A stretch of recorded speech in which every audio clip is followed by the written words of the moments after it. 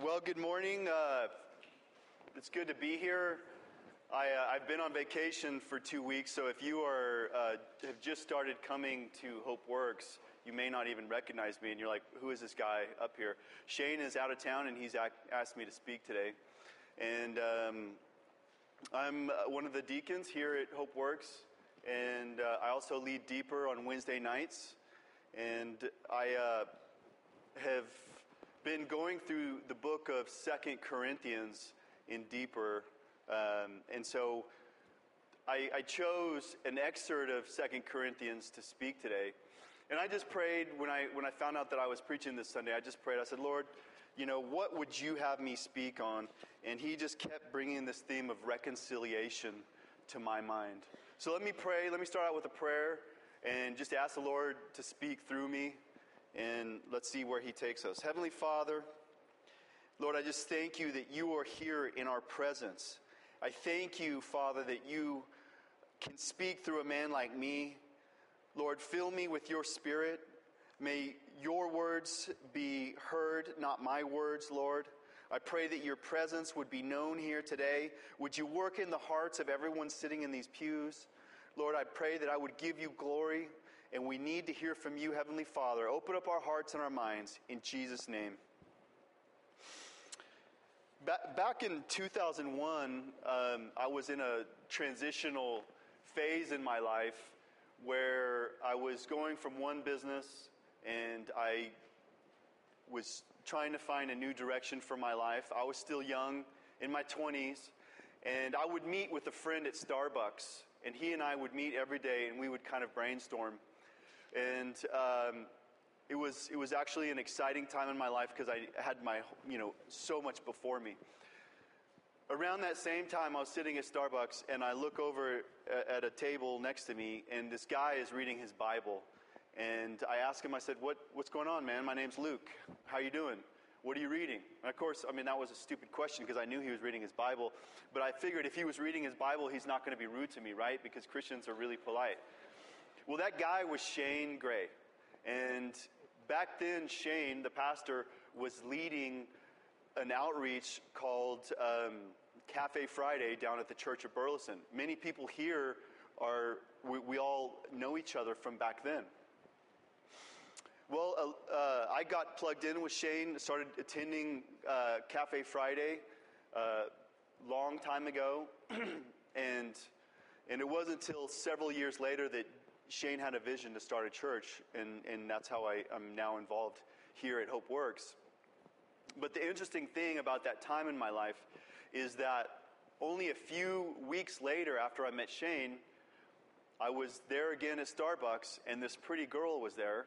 And I was there sitting with my friend, and my friend knew her friend, and they started talking. And so I introduced myself to this young lady named Jane, and Jane is now my wife. And so I met Shane and Jane, and you look and you can say, what a coincidence. But one thing I know is that God has had His hand in my life. God has made Himself evident by directing my steps. It has given me such a grateful heart to know that my life isn't just a bunch of random circumstances that are happenstance or chance. Because I know if it was up to me, I would bungle it. And I did almost bungle it. And when Jane and I were first dating, we actually dated for several years. And I was a very self-confident, idealistic young man, and I wanted things my way. I wanted to do it all on my own. And it came to a point where Jane had just flat out asked me, we had been dating for years, and she said, are we going to get married or not? And everything hadn't lined up the way I had wanted it. And I wanted to be perfect on my terms, right? And that wasn't going to happen. It was never going to be on my terms because I don't control life. And so Jane eventually said, look, I love you, but if we're not going to get married, then we're just wasting our time here. And so she said goodbye to me. And that would have been the end of the story. Months had passed. One day, I was sitting in my room, in my house, and I was moping before God. And I was just like, Lord, why am I so lonely? Why have you not brought me a wife? And, I think that I so disgusted the Lord that he actually spoke to me. It was one of the few times in my life where I feel like I really heard the voice of God. And he said, Luke, I did, but she wasn't good enough for you. Well, when you hear from God, you know it, and something changes on the inside of you. And in that moment, I came to the realization that I made a terrible mistake. I had made a terrible mistake in my pridefulness, in my desire to be in charge, in my desire to have everything on my terms. I had let a blessing from God slip between my fingers. I immediately get on the phone and try to reach out to Jane, who would have nothing to do with me. I emailed her father and said, I want to meet with you. I mean, we hadn't been speaking for months. And then when I realized that it was dead silence, I eventually resorted to prayer. And I can remember that week that I had Shane come over and we prayed together that God would fix these mistakes that I had made. And it turns out that I eventually bought a ring, went to Jane's apartment, and she came out on the balcony, and I said, here is the ring, will you marry me? And, that is the point at which we were reconciled, and I had to prove that I was for real. But a change had happened in my heart. And reconciliation between people is sometimes similar between reconciliation between man and God. In this case, when we reconcile with God, we're not putting that ring on God, he's putting that ring on us. And so, before I start today, I want to read a couple of stories to illustrate what we have to do, what has to happen in our hearts to be reconciled. As we've been going through deeper, the main scripture that I pulled out was 2 Corinthians chapter 5, and you have it in your handout, and it's verses 17 through 21, and that's in there. I'm not going to read it just yet. I want to start out with the story of the prodigal son. We have to understand the heart of God before we can be reconciled. Now, I know that probably most of you here today are Christians. And I don't want you to turn off this message, because even me as a Christian, sometimes I need to be reconciled again with God. It doesn't mean that I have lost my salvation. It means that my current standing relationship with God just needs to be fixed. So those of you who are sitting in the pews and are believers, this message is also for you. Well, we know in the story of the prodigal son, it's a great story. The story of the prodigal son is a story, it's one of three stories that Jesus spoke to the Pharisees to illustrate his relationship, or God's relationship to man, and how much he loves us and is willing to value us as people when we come to him. But a lot of people, when they hear the story of the prodigal son, it's just cliche. We've heard it so many times, we forget the real meaning of what it's talking about. And the prodigal son is such a wonderful story because it's about you and me. And at any one time, we're either the prodigal son, the wayward son who ran away from God, or we may be the older brother who is also far from God and looking down his nose in self-righteousness. In the early part of my life, I was the older brother. In the second part of my young adulthood, I was the younger brother. And it was only until realizing that I was both that I was able to truly be humble before God. So let me share a little bit about that. We find the story, and you don't need to turn to it. I'll read Luke 15, chapter 15, verses 17 through 32. The story of the prodigal son. It starts out with a young man who comes to his father and says, "Dad, I want my share of the inheritance." In those days, the younger son got a lesser portion. The Bible isn't specific about what portion it was. It probably was just a percentage. And he said, "Look, I'll give you this. You can take it." Well, not long after that, the boy takes his money and runs. I'm free from any oversight. I can do what I want.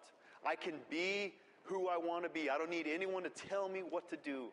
I'm going to go off into a far-off land, and I'm going to live however I want. And that's just what he did. So he took that money. He went off to a foreign country, outside of the gaze of his father, any oversight from anyone.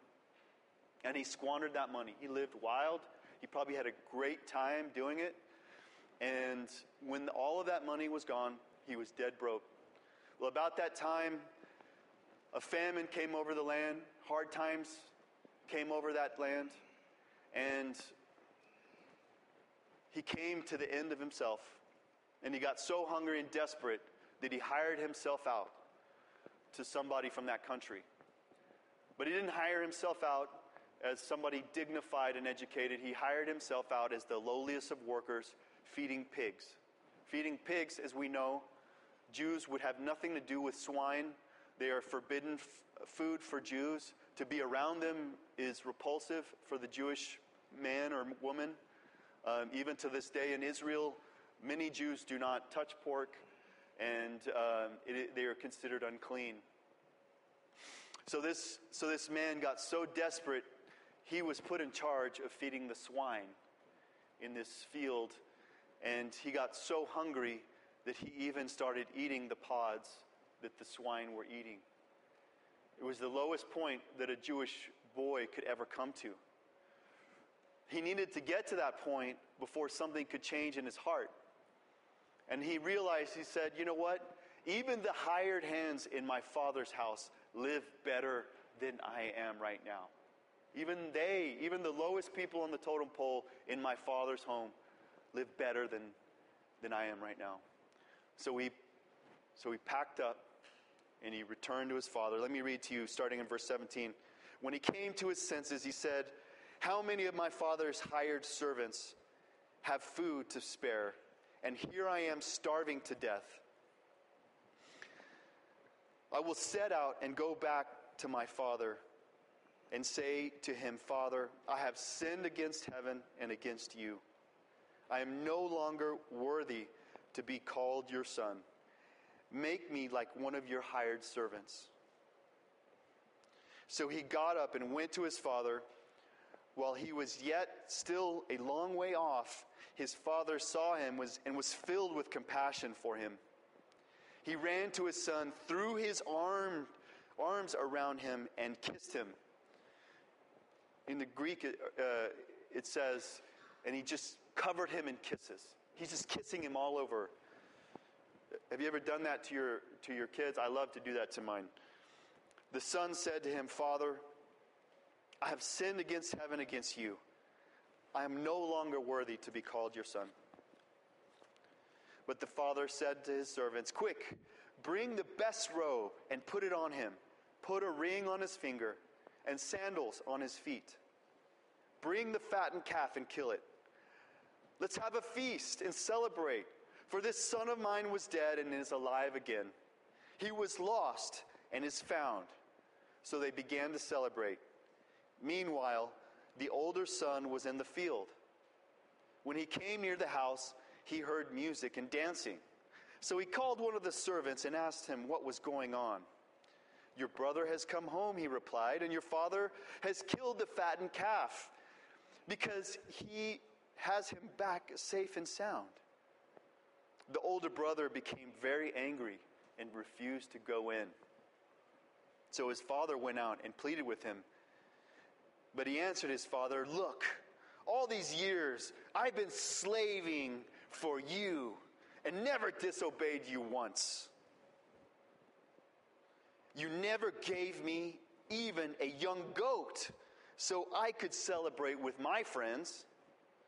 But when this son of yours, who has squandered your property with prostitutes, comes home, You kill the fattened calf for him."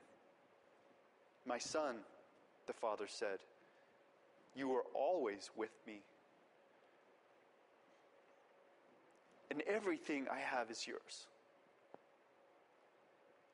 But we had to celebrate and be glad,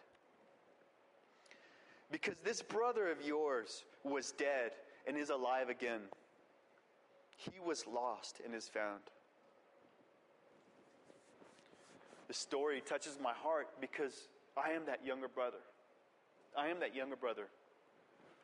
Whether you know it or not, you are that younger brother. You are that younger brother.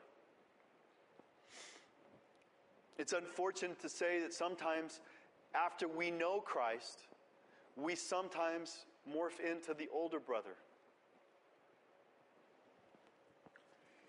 Just pray that God would examine your hearts as I'm speaking and ask yourself, which one are you and why? On what basis are you one or the other? I have another story to tell you that Jesus spoke. It's the story of the Pharisees and the tax collector from Luke 18. Starting in verse 9, "To some who were confident in their own righteousness and looked down on everyone else, Jesus told this parable. 2 men went up to the temple to pray, one a Pharisee and the other a tax collector. The Pharisee stood by himself and prayed, 'God, I thank you that I'm not like other people, like robbers, like evildoers, adulterers, even like this tax collector. I fast twice a week, and I give 1/10 of everything I get.' But the tax collector stood at a distance. He would not even look up to heaven, but he beat his breast and said, 'God, have mercy on me, a sinner.' I tell you," Jesus said, "I tell you that this man, rather than the other, the Pharisee, went home justified before God. For all those who exalt themselves will be humbled, and those who humble themselves will be exalted." There's something profound to note about both of these stories. It is the humbled, wayward son who is received by the Father. It is the contrite tax collector, fully aware of his own wretchedness, who is forgiven by God. And so it is with us. We must ask the Lord to open our hearts and our eyes and reveal to us who we really are. If you are sitting in the pews patting yourself on the back for not being like the drunkard or the prostitute down the street, we have them outside. If you go to this church, you see people that need God every single day, then you're missing the point of the entire Bible. You're missing the point of everything that Christ said. You're missing the point of the gospel. What is it that held the older brother and the Pharisees from being reconciled to God? Pride. Pride is the ultimate barrier of separation between God and man. For this reason, in the Beatitudes, Jesus said, "Blessed are the meek, blessed are the poor in spirit." If you consider yourself spiritual apart from Jesus, the chasm between you and God is immense. Because true spirituality, I think everyone here, if you're here today, you probably consider yourself spiritual to some extent. It's very popular to be spiritual because we wanted to distance ourselves from religion. But true spirituality cannot exist apart from God. It cannot exist apart from Jesus. And it cannot exist without the recognition that mankind, apart from God, is completely depraved. We are completely depraved. Paul says in Romans 7:24, "O wretched man that I am, O wretched man that I am." If Paul said this, one of the greatest apostles who did more to spread the gospel around the entire world, if Paul said about himself, "O wretched man that I am," how can we sit and pat ourselves on the back and be confident in our own self-righteousness. Who will deliver me from this body of death? Absolute surrender is the key to reconciliation between man and God. Has God opened your eyes to the need for Him? Have you surrendered to Him? So this is not a gloomy message. I'm not trying to get you to feel bad about your sin. What I'm trying to do is to shine light on the amazing, radical nature of our gospel. I'd love to constantly focus on the gospel. The gospel is the heart of the New Testament. The gospel is the power by which we are changed. The gospel is the reason Jesus Christ came here to earth to save us through the message of the gospel. I'm going to go through the gospel in a little bit, but the gospel is so radical, and it's so easy, whether you're a non-believer or whether you're a believer, to muddle up the simplicity of its radical nature. If you take both of these stories that Jesus told, we stand before God empty-handed. And we cry out to Him, and He saves us. That's the nature of the gospel. It's radical. It is radical. Because we contribute nothing. We contribute nothing. I went to a religious school growing up. I was Episcopalian growing up. We went to chapel. I went to school. We went to chapel every single morning. We took communion every Wednesday. And then oftentimes we went to church on Sunday. I honestly do not remember a single service where the gospel was presented. Do not remember one. I'm not saying it never was. Maybe it was. Maybe I wasn't paying attention. But I don't remember it.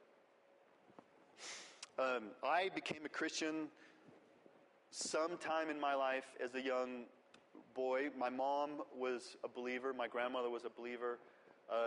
And then I just felt that tugging on my heart early on in life. And I needed God. I needed God. My dad was not a believer until I was about 15. And he struggled with addiction. And so our home life at times was great. At other times it was very difficult.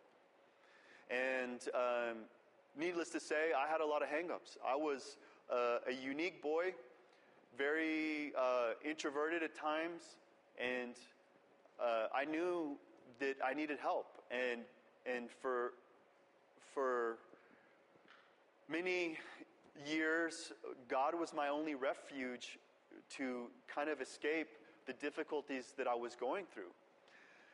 And many times as believers, when you go through hardship, we have this tendency of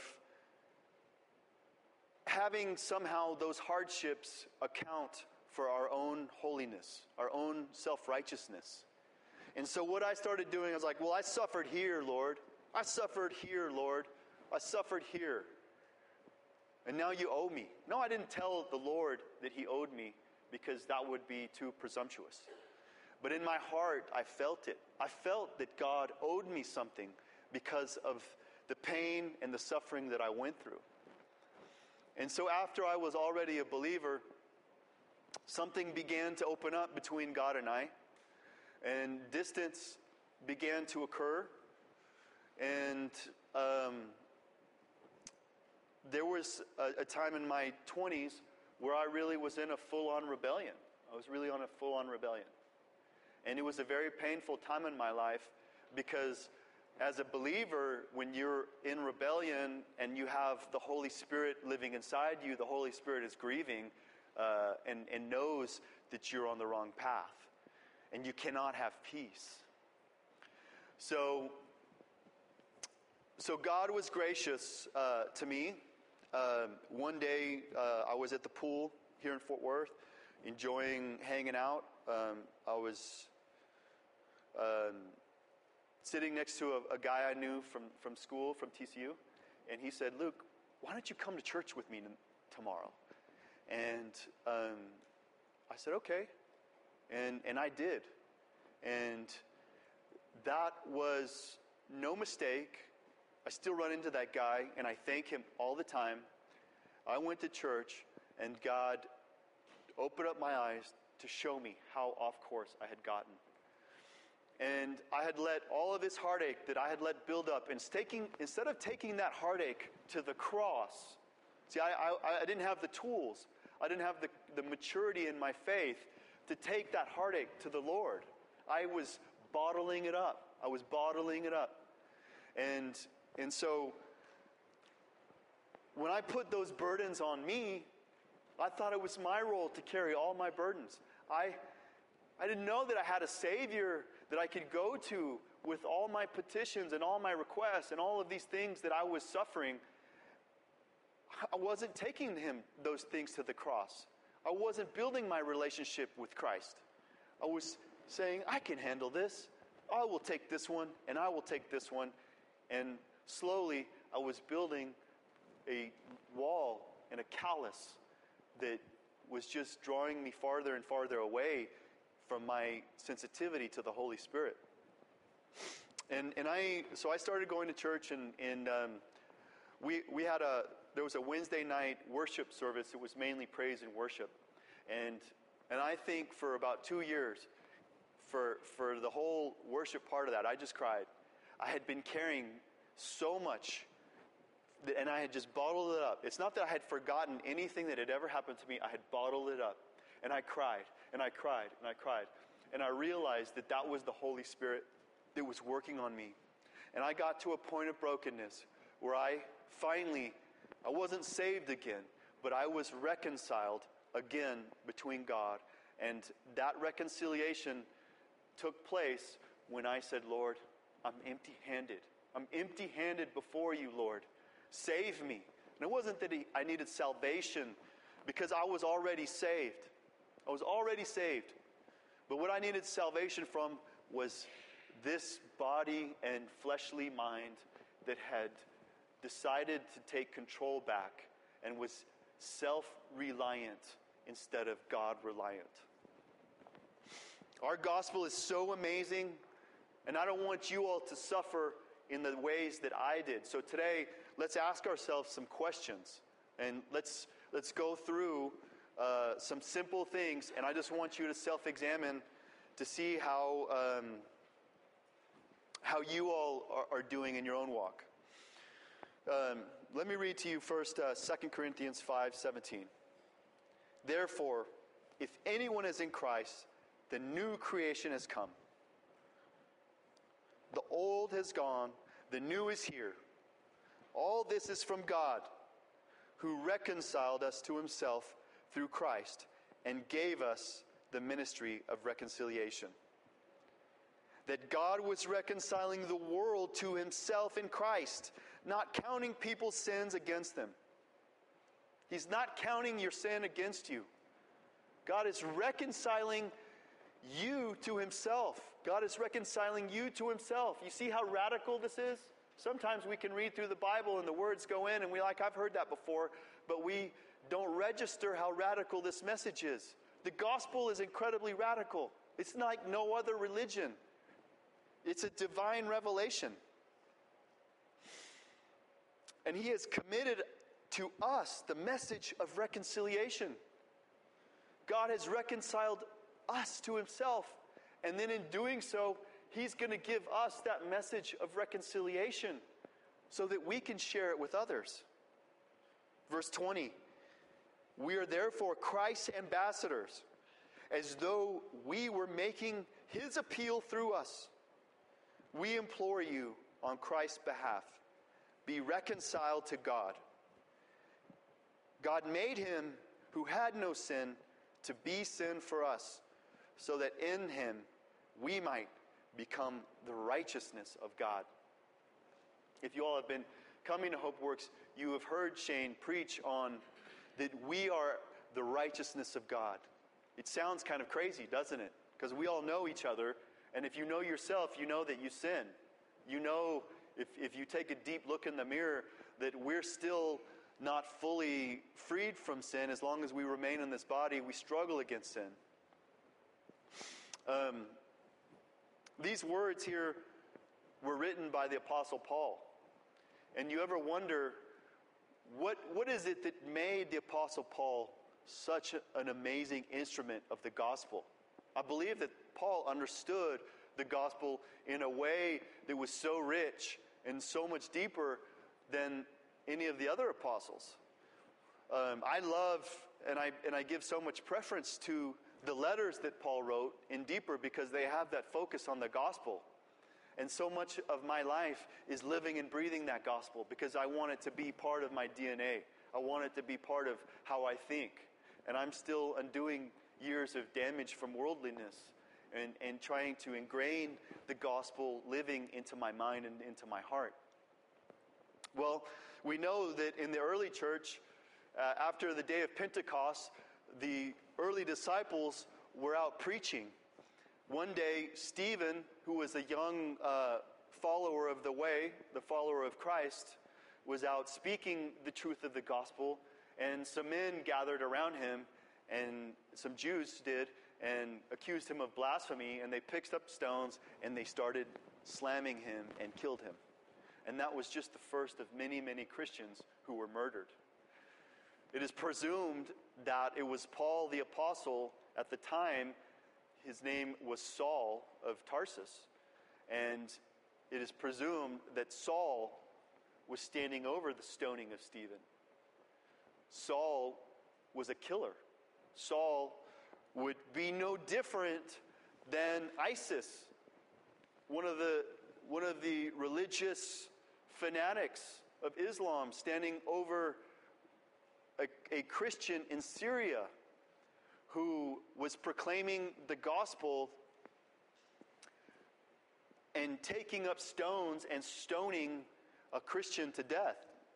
I don't know if you all have paid any attention to what's gone on in Syria, but many, many, many Christians, thousands of them, have been executed in the most horrific ways. The most horrific ways. It's going on today. It's going on today. This is not something that just happened 2,000 years ago. It is going on today. How would you feel about God making a leader of ISIS one of the chief voices for the gospel?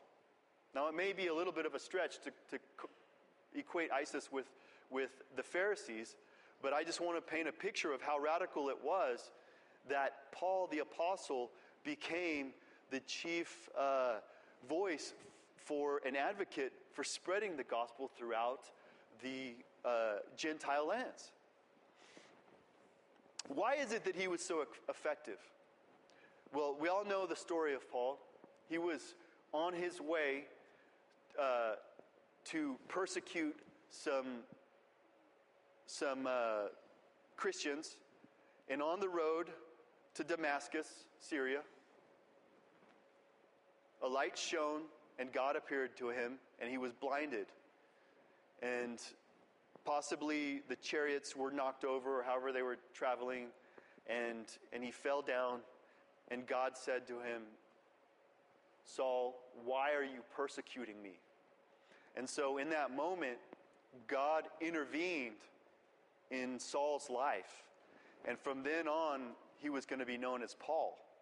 And so Paul eventually was told to go and find some Christians, and they prayed for him, and he was given his sight back. But Paul realized he was a filthy, evil murderer who had been killing innocent people who were following God. He had been doing the exact opposite of helping God. He was killing God's people. Paul knew that he was empty-handed. And so here I'm back at my point, is that all of us, if you want to be an effective Christian, if you want to be effective in your walk, in your relationship to God, if you don't know God today and you're sitting in the pews and you're thinking, well, I'm too much of a sinner, then I want you to listen to this message. So in your handout, I wrote down a question. Are you reconciled to God? Now you can If you're a Christian, then you're already saved. But are you close to Him? Are you close to Him, okay? You can write yes or no. The first question that you need to ask yourself is, are you born again? Are you born again? What does it mean to be born again? To be born again is the supernatural act where we come before the Lord and we say, Lord, I'm empty-handed before you. I am a sinner. I bring nothing before you. I only recognize that I need a Savior, and I cannot do anything with my sin. Forgive me of my sins and save me. Forgive me of my sins and save me. And I ask that you would be my Lord. I ask that you would be my Lord. Some of the verses that relate to that, Jesus himself told Nicodemus in John 3:3 that you must be born again to enter into heaven. The theological term for that is regeneration. Our spirit on the inside of us before we know God is dead. We're dead on the inside. We're corrupted. We're corrupted. When we meet God, when we come before Him, He breathes life into us. And we are made anew. We are given a new spirit. This was predicted in the Old Testament in Ezekiel 36:26, where it says, I will give you a new heart and put a new spirit in you. I will remove from you the heart of stone and give you a heart of flesh. This started in the Old Testament. This isn't something new. 2 Corinthians, which I just read, in 5:17 says, therefore, if anyone is in Christ, the new creation has come. The old is gone, the new is here. The old is gone. The new is here. What is he talking about? We know we have the same body. After we get saved, we still look in the mirror and we have this body that's still kind of drawing us away from the Lord. He's talking about our spirit on the inside. 1 Peter 1:23 says, you have been born again, not from a seed that can be destroyed, but from God's everlasting word that can't be destroyed. The King James Version puts it this way, being born again, not of a corruptible seed, but an incorruptible seed, by the word of God, which liveth and abideth forever. So, when we are born again, when we're saved, we are born again. God breathes His life inside of us, and we're given a new spirit. I don't want to get too technical on theological terms, but we're justified before God.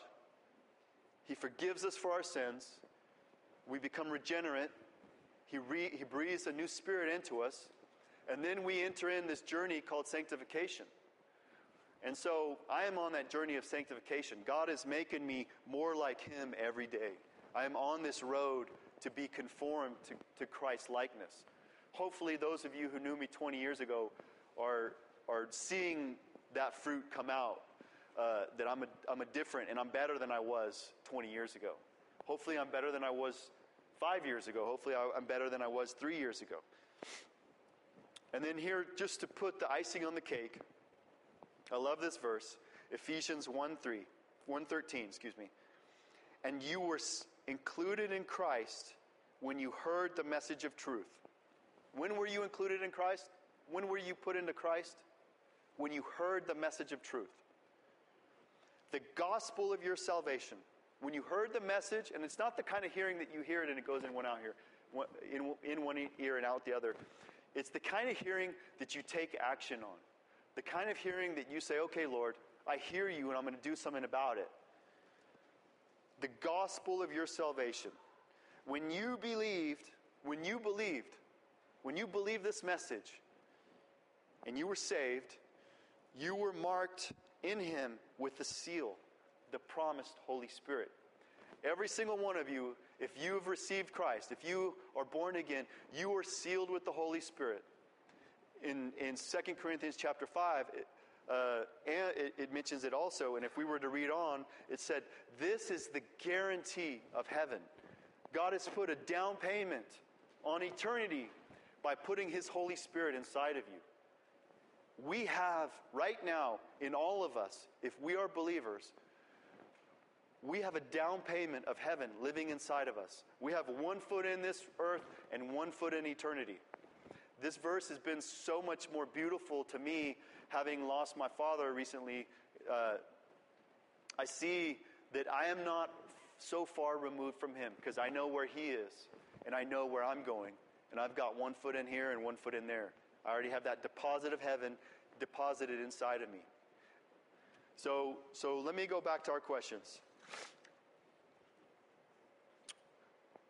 And just ask yourself honestly, is God your ally or your adversary? How do you see God? Is he somebody that you can call Abba Father? Is he somebody that you say, Daddy, I trust you no matter what is going on with my life? I have financial problems. I have cancer. I have people dying around me. Everything's falling apart. Do you have the kind of relationship that you come to your Father, your Heavenly Father, and he's your ally, he's your advocate, he's your protector? Is that the kind of relationship that you have with God? Or is he your adversary? Is your Christian walk more of an adversarial one? Is it something where you're like, oh, Lord, I know that I messed up, and, I don't know, what's going on, and I'm far away from you, and I'm going to disappear from church for 2 weeks? You can be a Christian and still have an adversarial relationship to your Heavenly Father. Is your heart humble? Is your heart humble, or is it prideful? I struggle with this. I'm not pointing my finger at you. I got the material for this message by looking at me, by looking in the mirror and saying, Lord, what have I struggled with? Pride has been one of my biggest adversaries, one of my biggest obstacles in my Christian walk. And only through God allowing me to stumble and bringing me to my knees has God fully been able to humble me, where I sit and before the Lord and just say, Lord, I need you. I need you, Heavenly Father. And I'll mention some of them, because sometimes, you can always point to somebody else and be like, they have a great life. You look at my beautiful wife and my 3 beautiful kids, my great house, and you say, that guy has no problems at all. He's never suffered or struggled through anything. And you know what? In some ways, maybe you're right. But God has challenged me in my own right. About 8 years ago, right after my son, who's sitting right here in the middle, was born, I started waking up in the middle of the night, and I couldn't swallow. And I went to the doctor and I just said, hey, I've got this weird thing in my throat and I don't know what's going on. And he said, you need to get that checked out. That is a tumor. And so I went and had it x-rayed, and they diagnosed me at the time with thyroid cancer. And it was follicular thyroid cancer. It's a kind that spreads throughout your body. And I was probably weak in my faith at that time, because I didn't honestly have the faith that was unwavering. And I confess this to you, I didn't. And one of the most beautiful things that was ever given to me was allowing me to be a father. I had a challenging father-son relationship with my dad. And I knew that God had given me a son as a means of healing, a means of getting to do it all over again. That those difficulties, that challenging father-son relationship, that generational curse was going to be broken with me. I wasn't going to let my son experience the same struggles that I went through as a son, because I was a believer. My dad, as I mentioned earlier, didn't fully know the Lord until I was 15 years old. And so my wife at the time was working on the weekends. I would work all week. I would come home. She would pass me the baby, And granted, I'm a man. I mean, I would take this baby, and I was a new dad, and I was doing the best that I can. But I would put him to bed. I would feed him. I would do everything. And I would rock him. And I would say, Lord, save me. Save me, Lord. Don't let me die. I want to be a father to this boy. I want to be a father to this boy. I want to extend the blessing that you have shown me. I want that same blessing to be on my children. And I want to have a change in the trajectory of this family line. I know God's grace. I know God's grace. This is God's grace, that He's sitting right here and I'm standing right up here. You know, we prayed a lot, and I had a lot of people praying here at church, and they took out the tumor, and in the end, the doctor declared it benign, and I did not have cancer. And whether I had cancer or not, you know what? It doesn't matter to me. I'll only know when I get to heaven. But I know one thing, is that God was with me. God was with me. Well, that journey of having my thyroid removed was a journey of wasn't over there just in that moment.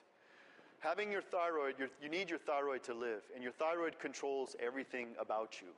And so I have been on the journey since I had that removed of struggling to feel normal again. I take medication every day, but I often fight a battle with chronic fatigue, and I don't make a big deal out of it. God supplies me, but you know what? The strong man who is me, I'm strong-headed, strong-willed, self-reliant. I can do it myself. I don't need anyone's help.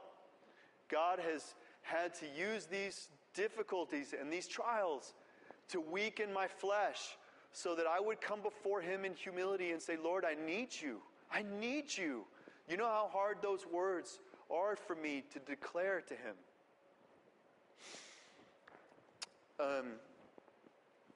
Is your heart humble or prideful? Is your heart humble or prideful? I can tell you my heart is humble right now. It took a lot. I fought God for so long. It took a lot for Him to make my heart humble. I'm so grateful that God loves me enough to work in my life, to challenge me, that He's taking care of me, that He is working through me to make me more like Him. Are you grateful or are you discontent? Are you grateful? Do you wake up in the morning and say, Lord, thank you. Thank you for everything that I have. Thank you for my family. Thank you that you saved me. Thank you that you're working in my life. Or are you discontent?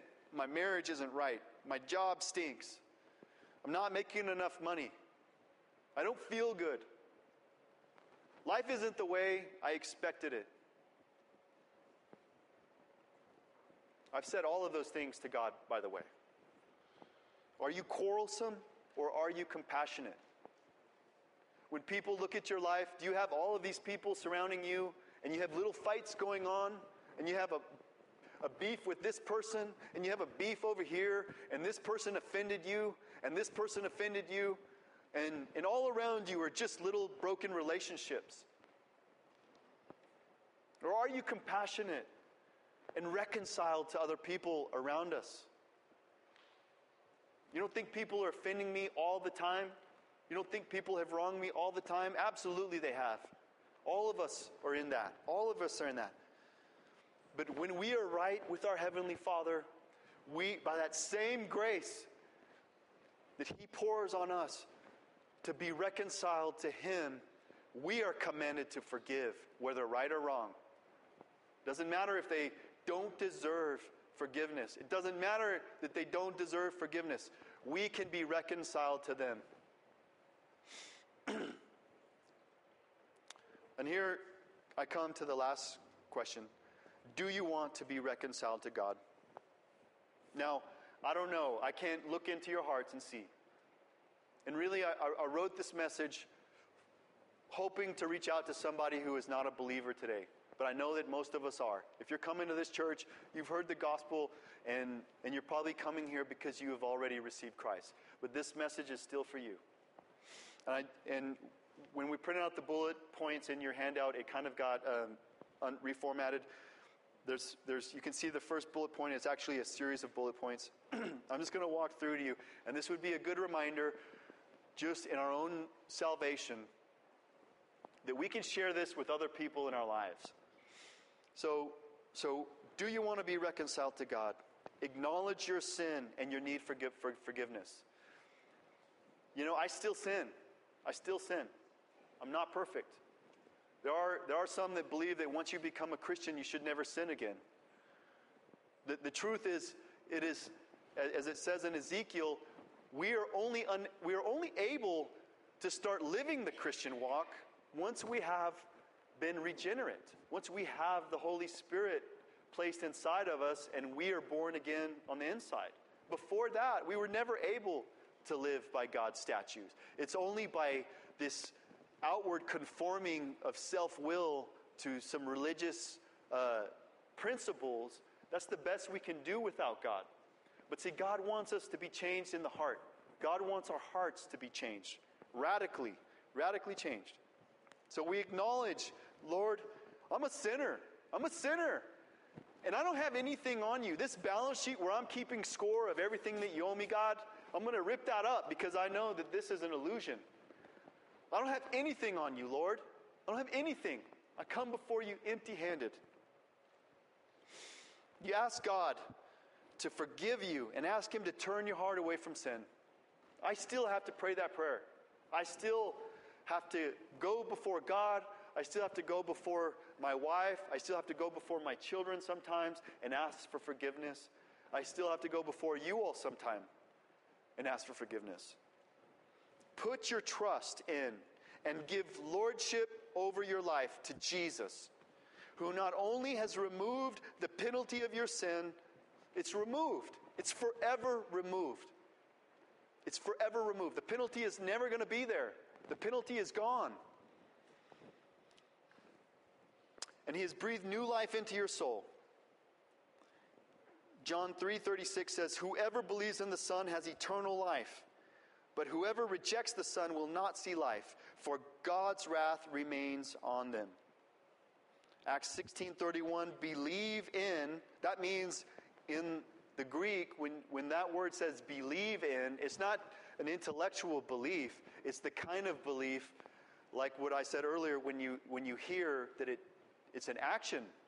You believe in it so much that you change the way you're going to live. It means commit your life to the Lord Jesus, and you will be saved. Acts 16:31. And then lastly, the fourth bullet point, consider that you will die and you will face God. Experiencing death as I'm getting older has helped my Christian walk so much. Because when we're, especially, and I'm only going to speak for me, but as a young man, I was immortal. I was strong. I was smart. I was good looking. I'm just kidding about that part. But I had it all. Nothing's ever going to hurt me. I don't need anyone. I'm going to live forever. I'm invincible, right? I'm invincible. That is such a tragedy for me. Had I been walking more closely in my faith with the Lord from an earlier age, how many heartaches would He have spared me of? The good news is that even now I can look back and see how God is weaving together even my mistakes for His glory. But I'm bringing those mistakes before Him. So consider that you will die and you will face God.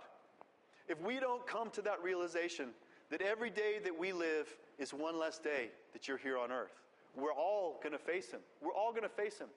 And I'm looking forward to that day. I want to live a long time. I hope that I have 40 or 50 years left on me. But you know what? I'm no longer squandering my days for myself. I'm saying, Lord, I want to make this count. I want to make every day count so that I can live for you. I can live for my family. Because one day, I'm not going to be here anymore. And I'm not going to have an impact on them. The impact that I'm having on them is today. It's today. Christ has assured us life after death when we surrender our lives to Him. The gospel, the true gospel, and there's many gospels being preached, but the true gospel is radical. It's not that we may, if you follow these rules or get this certain thing done, that if you are saved, you will spend eternity with God. We have assurance. We have the assurance that it is a work that God has done. If you're looking to yourself in the mirror to wonder if you're saved or not, whether you measure up, I guarantee you don't. You don't measure up. Salvation is a work solely of God in us. In us. Christ has assured us of life after death when we surrender our lives to Him. I tell you, now is the time of God's favor. Now is the day of salvation. That's 2 Corinthians 6:2. Do you ever have friends that you talk to and you share the gospel? Well, you know what? I'm distracted right now. I'm in this or that. I need to clean up my life. I need to clean up my life before I get right with God. You know what? I'm too busy for church. I really have this great thing going on Sundays, and I don't want to mess that up. I'll get serious about God at some other time. You know when that some other time is? It's never. It's never. It's never going to happen. Today is the day of grace. If you are hearing the message of the gospel and you've never received it, today is the day to open up your heart. Today is the day that God is ready to receive you as a son, to put a ring on your finger, to put the robe of righteousness around you and say, I have washed all of your sin away. I will make you my own. I will breathe my spirit into you. I will put your name in the book of eternal life. Your future is assured, not based on anything that you have done, not based on your good works, not based on your attendance in church, not based on any rituals that you went through, but based on the fact that you humbled yourself before the Almighty Creator of this earth, and you have asked for forgiveness and received the amazing work of Jesus Christ on the cross, who paid for our sins. And the righteous life that He lived while He was here, that righteousness is imputed to us. It is marked across us and said, when God looks at us, He says, I see the same righteousness of my Son, and I have placed it upon you. At no point will I ever enter into heaven based on my own good works. If I die next year, or if I die in 40 years, hopefully I will continue this process of sanctification as God conforms me to a holier life. But I promise you, and it's important to realize, that my holiness, it will never be the basis of my relationship to God. It's not going to be my own holiness. The prostitute on the street, the drunkard on the street corner that's sleeping outside our building, I'm going to enter in on the same ticket that they are, on the same ticket. And that ticket is the grace that God has extended to me. It is not my righteous works. I have done nothing to receive this salvation, this incredible salvation. That doesn't seem fair? You know what? It's not fair. It's not fair because none of us deserve it. None of us deserve it. That is why this is a radical message. It's a radical message. So, whether you already know God or whether you want to know God, I just pray that, all of us, let's just pray together. I'm going to say a prayer and you just listen quietly and let the Lord speak to you.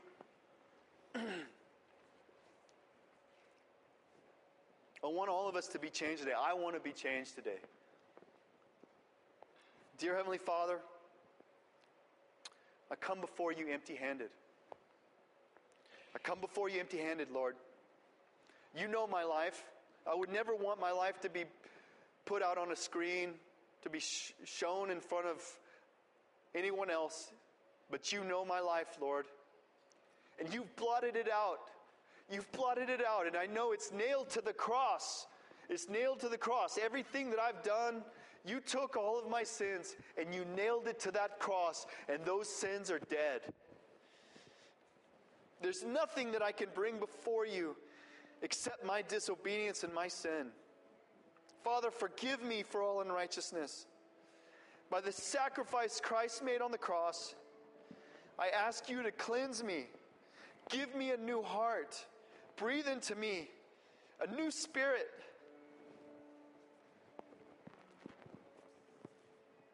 May my flesh no longer rule over me, but rather allow me to walk in obedience by the power of your Holy Spirit that you have placed within me.